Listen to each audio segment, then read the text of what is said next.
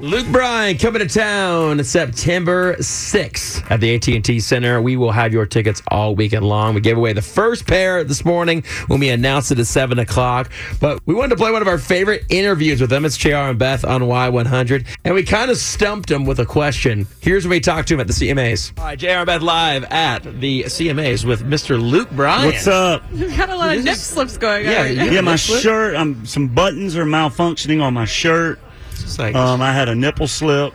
We usually we wait to the show for that kind of stuff to happen. Well, you never know around this crew. That's true. So we've heard the story. Obviously, you made a mistake of scheduling your album release on your anniversary. Yes. How much money is this going to cost you? I mean, think about it. This is going to be like 10 grand probably. Yeah, you got to make up for breakfast. You got to make for up breakfast. for it. And that's going to cost you some money, huh? Yeah, it's going to be. Yeah. It was a blunder. Does she already have a makeup plan? Does she already have a makeup plan of how you're going to make this up to her? No, she doesn't give me that kind of a head start. Oh, shoot, man. You better start thinking now, and then by the time. I got it. I can hook it up. Okay. I was going to say, that's a... Hey, I'm really good at trying to... Come up last minute with things. Just my blunders. You got a lot of connections. When you're an idiot, such as myself. Yes. All guys are. Especially an idiot in marriage. Yes. You have to get pretty creative with getting out of your... idiocracies. Right, out of the doghouse. You'll be okay.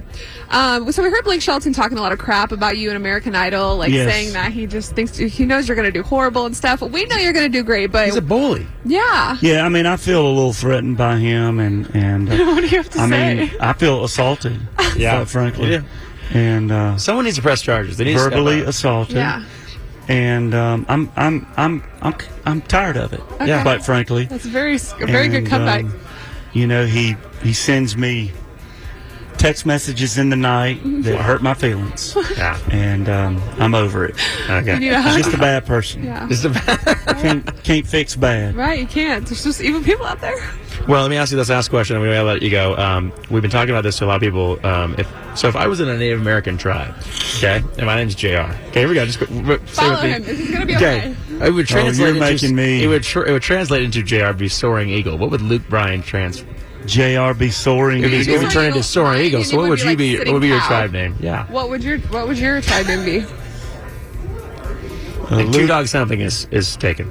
Two Dogs Humping is taken already. Think of like an adjective and then an animal. So if that helps. Do it again. Soaring Eagle. Soaring Eagle. Squatting cow. JRB Soaring Eagle. And then Luke Bryan would be what? Did we step him? Give me Luke Bryan, who sits with. It doesn't have to be a sentence. I can't do it. I thought like Dances with Wolves or something. Well, if you want to go with that one. No. I was saying that's how. Right. Oh, you could do that. Wasn't Kevin Costner's name Dances with Wolves? Yeah. Pick an animal that you love and then an adjective that is fun. There you go. This is the formula. Pick an animal you love. What's an animal you love? A three-toed sloth. Okay. And then an adjective that's fun. Running. Running three-toed sloth. All right, Luke Bryan, everybody. the running three-toed sloth. Great. Luke Bryan, everybody. There we go. Thank you, brother.